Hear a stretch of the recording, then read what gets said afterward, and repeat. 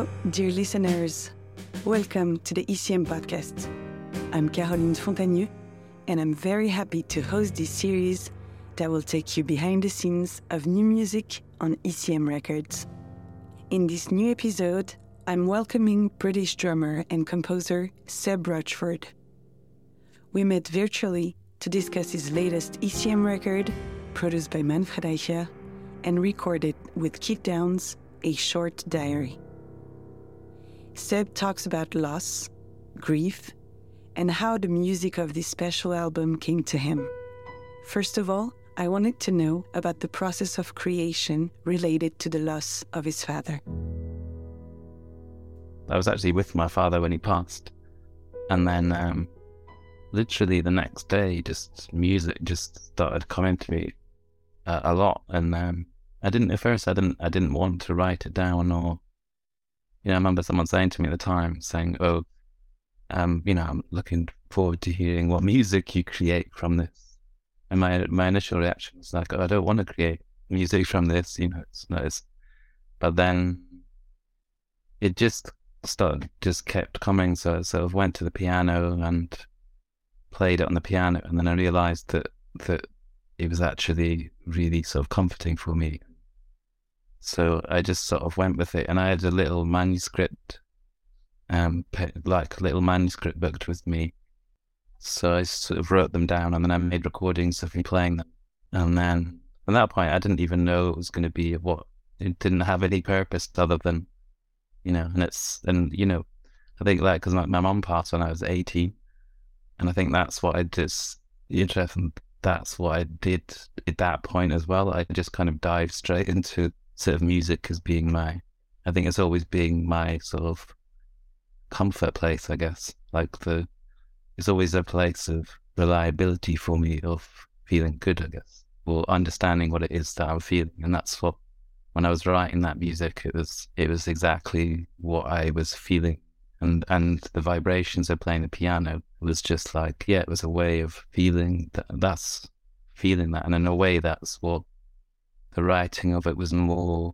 I was thinking of it more like vibrations, like what vibrations fit into me, my feeling, rather than thinking, I'm going to play this chord, or like everything had to fit, Well, actually, as well, like my dad was really into classical music, and he liked a particular harmony, and I think it was in my mind probably that, for one, definitely the first tune on that album, I was thinking of what he liked. He liked twists and turns harmonically. Before that, in the past, 20 years, when you composed music, when you wrote music, were you thinking about what am I going to compose, what I'm going to write, or is it something that always came to you more organically? Yeah, I don't ever force music to come. Either comes or it doesn't. I just kind of hear it. I don't know where it comes from. I sometimes think that music is just always passing through us, and we're just sort of catching it. And I got into the habit of, because when I first came to London, I didn't have anywhere to live, and I didn't have any instruments with me. I hadn't, but I really wanted to still. So I made a bit of manuscript paper. I made a little book, and I sewed it up, and drew on all the lines. And I used to go and sit in the park and just sort of listen to my own head, I guess, and then write down what it is. And that's how I started writing for my band. And then I felt like that process it wasn't like I was letting an instrument dictate to me or help me find what it was. It was purely felt like the most true thing to what I was hearing or feeling. But for this project, so you called it a short diary loss. And as you said, it's music that you wrote after your dad passed. And you're saying that it was a way for you to find comfort in this loss, in this grief. Was it a way for you to also remember him, or more remember how you felt when this happened? Yeah, definitely the feeling of how I was, how that time felt for me, because it felt very, very, I think of anyone who's, for me, losing my parents is quite something that, they'll never forget, that sort of. So it was a way of documenting that time, I guess, in a time where sometimes you don't really know what's going on, really, in some ways, and to express it with words sometimes doesn't feel And also there's lots of stuff to do at that time. You know, I don't know whether like that sort of, you know, experiences that that when a parent passes, is suddenly there's so much stuff to do. Actually, it's really busy actually, which I hadn't, you know. So, and actually there's one tune on the album which is about that, which is about called Communal Decisions, which is, to me, it's like how everyone in my family is kind of like sort of navigating each other and supporting each other, you know, around that time, which I was really grateful for, because those times can sometimes be very difficult. As a family, we really sort of pulled together.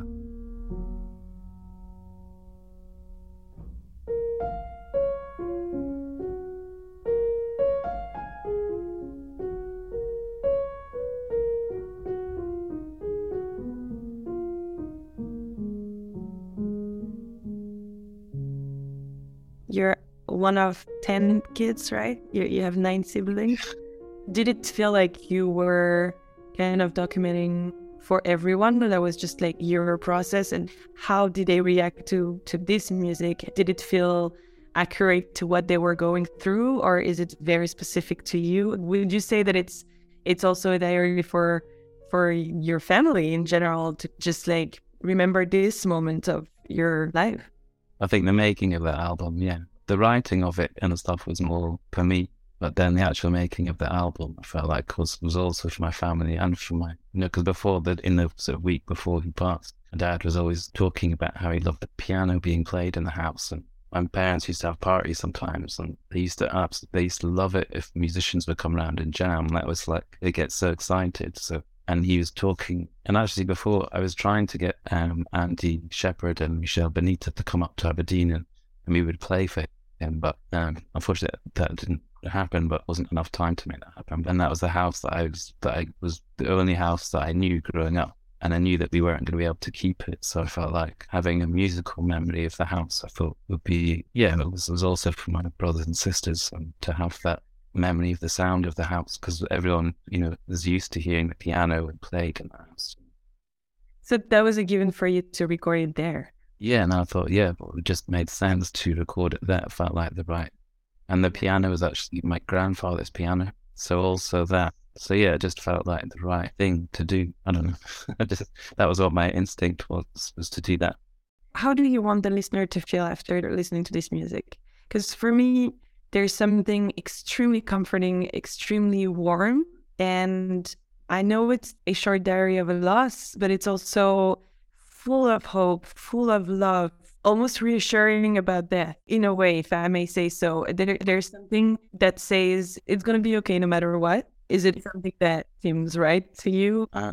Yeah, I mean, exactly that. If that's what you got from it, that's what I wanted to share. Yeah, because I guess that's what it was for me at the time, writing it as a way of sort of comforting myself. And I wanted to share that, you know, with other people, rather than it being a morbid thing or something. No, of course. And it was about that, yeah. Because at first the reason I called it a short diary, and then I put in brackets, and because I kind of felt like that's not kind of what I wanted the focus. I mean, although that is the focus, but it's not what, you know, I wasn't trying to make people feel bad. I mean, or sad. That's not. Absolutely. There's something really just like, it's a warm hug, really. I guess that it's one of the most intimate projects that you've ever put out. But do you feel like for what you've been writing in the past, for the music that you've been writing throughout your career, you've always been transparent in yourself, or was it more of a facade? Do you feel like it's another Seb writing this music than the rest of your career? It was different in a sense, because when I think about it, like loss is kind of always been a part of my music. Like every piece of music, I can hear my mum, you know, in my music. I can always hear that element in my music. But this was much more specific in a way, because it was, yeah, I guess it was more focused. But I think I always write music from that place. Obviously, I'm influenced by music that I listen to and beats and whatever, you know, in my previous music. But I feel like this music didn't have that element at all. I wasn't really thinking about the outside world at all. I was just thinking about being there, and, you know, even to the point where I was sort of, you know, because there's some tracks that I don't even play on. And I was thinking, you know, is this okay for me to make an album and not actually play on some of the tunes? But then I was like, yeah, that's what I want it to be. That's okay. You know, there are no rules in that sense.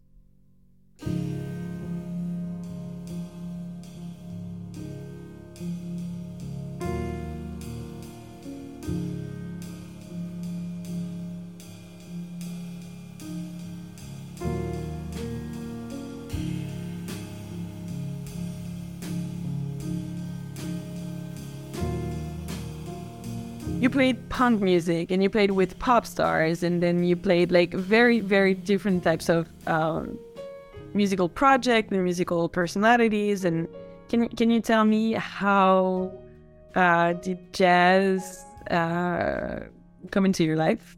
I think from my mum. My mum absolutely loved, she adored jazz. And she'd play it to me from a kid. And she'd like playing me Bill Evans or Paul Motion, and she'd be like, listen to that, Tomo. She'd be like, listen to him. So I'd really sit there and listen. I didn't really, and she'd say, oh, this is that tune. I'd be like, really? I don't recognize that. When they were playing a standard or a tune that I might know. And at first, I couldn't make sense of it in a way. I could make the drumming, but harmonically. So it was something that was always there when I was a kid growing up. So just specific music feels like Bill Evans Trio or Keith Jarrett or Nina Simone. That music feels like home to me. Not in that I'm not trying to claim the music, do you know what I mean?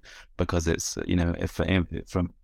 but for me, it's got a very special, it's got a different meaning than other music for me, because it was so important to my mum, and her. And then I found out actually from her friend years after she passed that her dream was for one of her children to be a jazz musician or to play jazz, which I didn't actually know. So I think it was always around, but because I'm such a big family, and it's also my mum was from India and my dad is from England, and so I've grown up in this kind of environment where there's lots of influences, and all my brothers and sisters love music, but they're all into very different.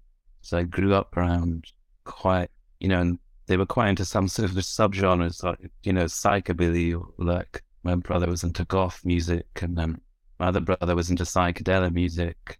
My other sister was a biker. So to me, playing with different people is natural for me, feels normal, because that's kind of the environment that I grew up in, I guess. And I just, feel grateful that I only play with people that I love their music. It's never a job for me in that sense. Of course. So talk to me about Kit. What's the story? I think I met Kit just from being in London, and he decked in this band that I used to play in. That's how I met him. And then maybe like 8 years ago or something, we used to play in duo together. And we actually decided not to make an album of our music, but we played quite a few gigs, and we didn't decide to, but then we kind of stopped playing for a bit. And I just love his playing. I think it's just, and the tone, because I grew up with a lot of piano around me. Like mum was super into Bill Evans and Keith Jarrett, and my dad was really into Glenn Gould. So I sort of grew up listening. So it's always been a very important instrument to me, and the tone of the piano. And I feel like Kit's tone, it fascinates me actually. It's, about how different piano players can make the same piano to sound so totally different. But every time I've heard Kit play, he always moves me when I've been to see him play. And because of this situation of what I was, asking him to come up to Aberdeen, it was quite an intense thing to ask someone to do. There wasn't really anyone else that I thought of asking, really, because it's just because I know him and I love him as a person, and just there wasn't any sort of question in my mind that he would be the person that I would ask. So did you think of him when you were writing, or that came after and you were like, oh, maybe I can record it and it should be done? Yeah, at that point, I wasn't thinking that it was going to be an album. I was just writing the music that was coming. And I think also that another inspiration was because my dad was talking so much about music being played in the house just before he passed. I just thought that would be a good way to make tribute to him. So you invited him to Aberdeen. You set up mics around the house. You just went for it. Like, how long did it take? What was the vibe while recording? Well, actually, I asked Alex. Bonnie came up to Aberdeen and recorded it. So we recorded it with a mixture of, I went to London and I picked up some of my own.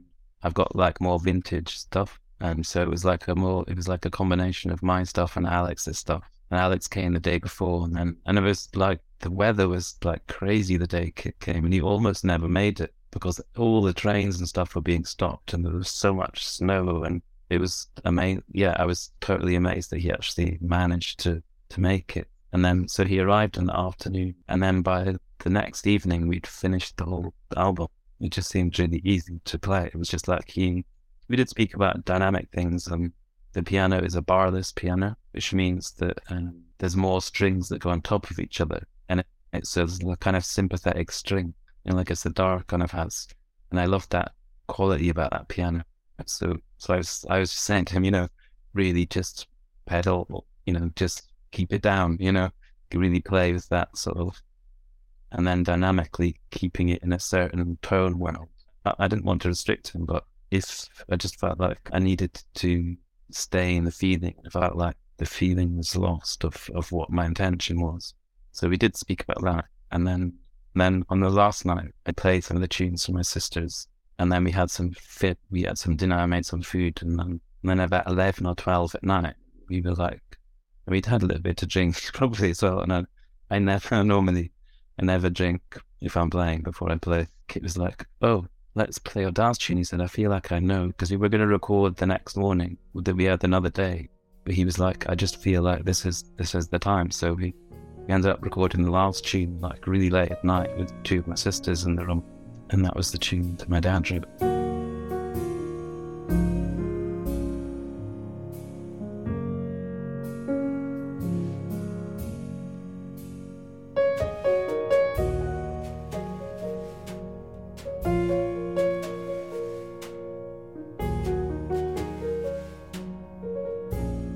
When you recorded, were you thinking, oh, this could be an ECM project? Or because you knew Manfred Eicher, you knew ECM because Andy Shepherd mainly. So you recorded on ECM albums in the past.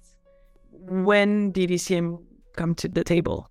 Well, I just recorded that album first, and then thought, I do things that way quite often. I just make the music, and in a similar way to what I was saying about Kit, after I made that album, I was like, Manfred was because of the nature of the album, and I felt like I needed this sensitivity in some way to what it was about, and I just felt like I couldn't. Manfred was the only person I could think of that I felt like would have that kind of sensitivity to it.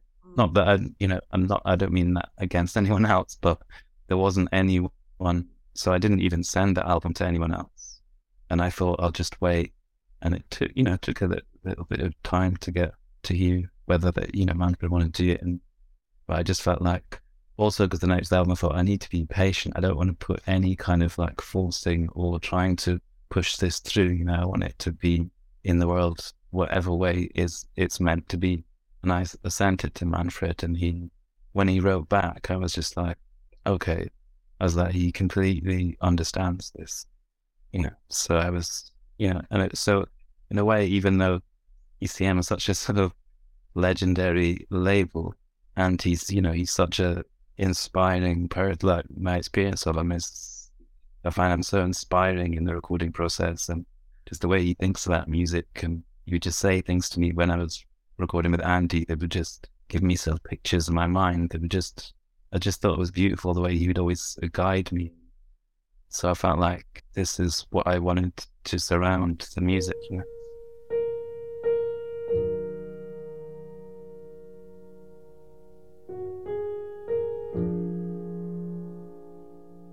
And the mix he did, when he sent me the mixes, I felt like I totally trust him and what he said to me.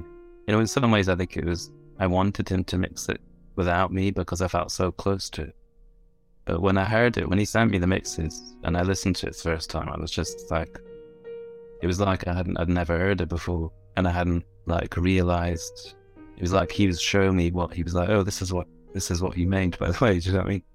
But it was so perfect for me. I didn't have any comments at all. I was just like, yeah, that's perfect. For the feeling that I was trying to get across. He's a very holistic producer. He knows about everything, because that word could mean quite a lot of different things. I think for me, he's the producer in the sense of he understands everything. about the music. He understands all the processes, and is a musician as well.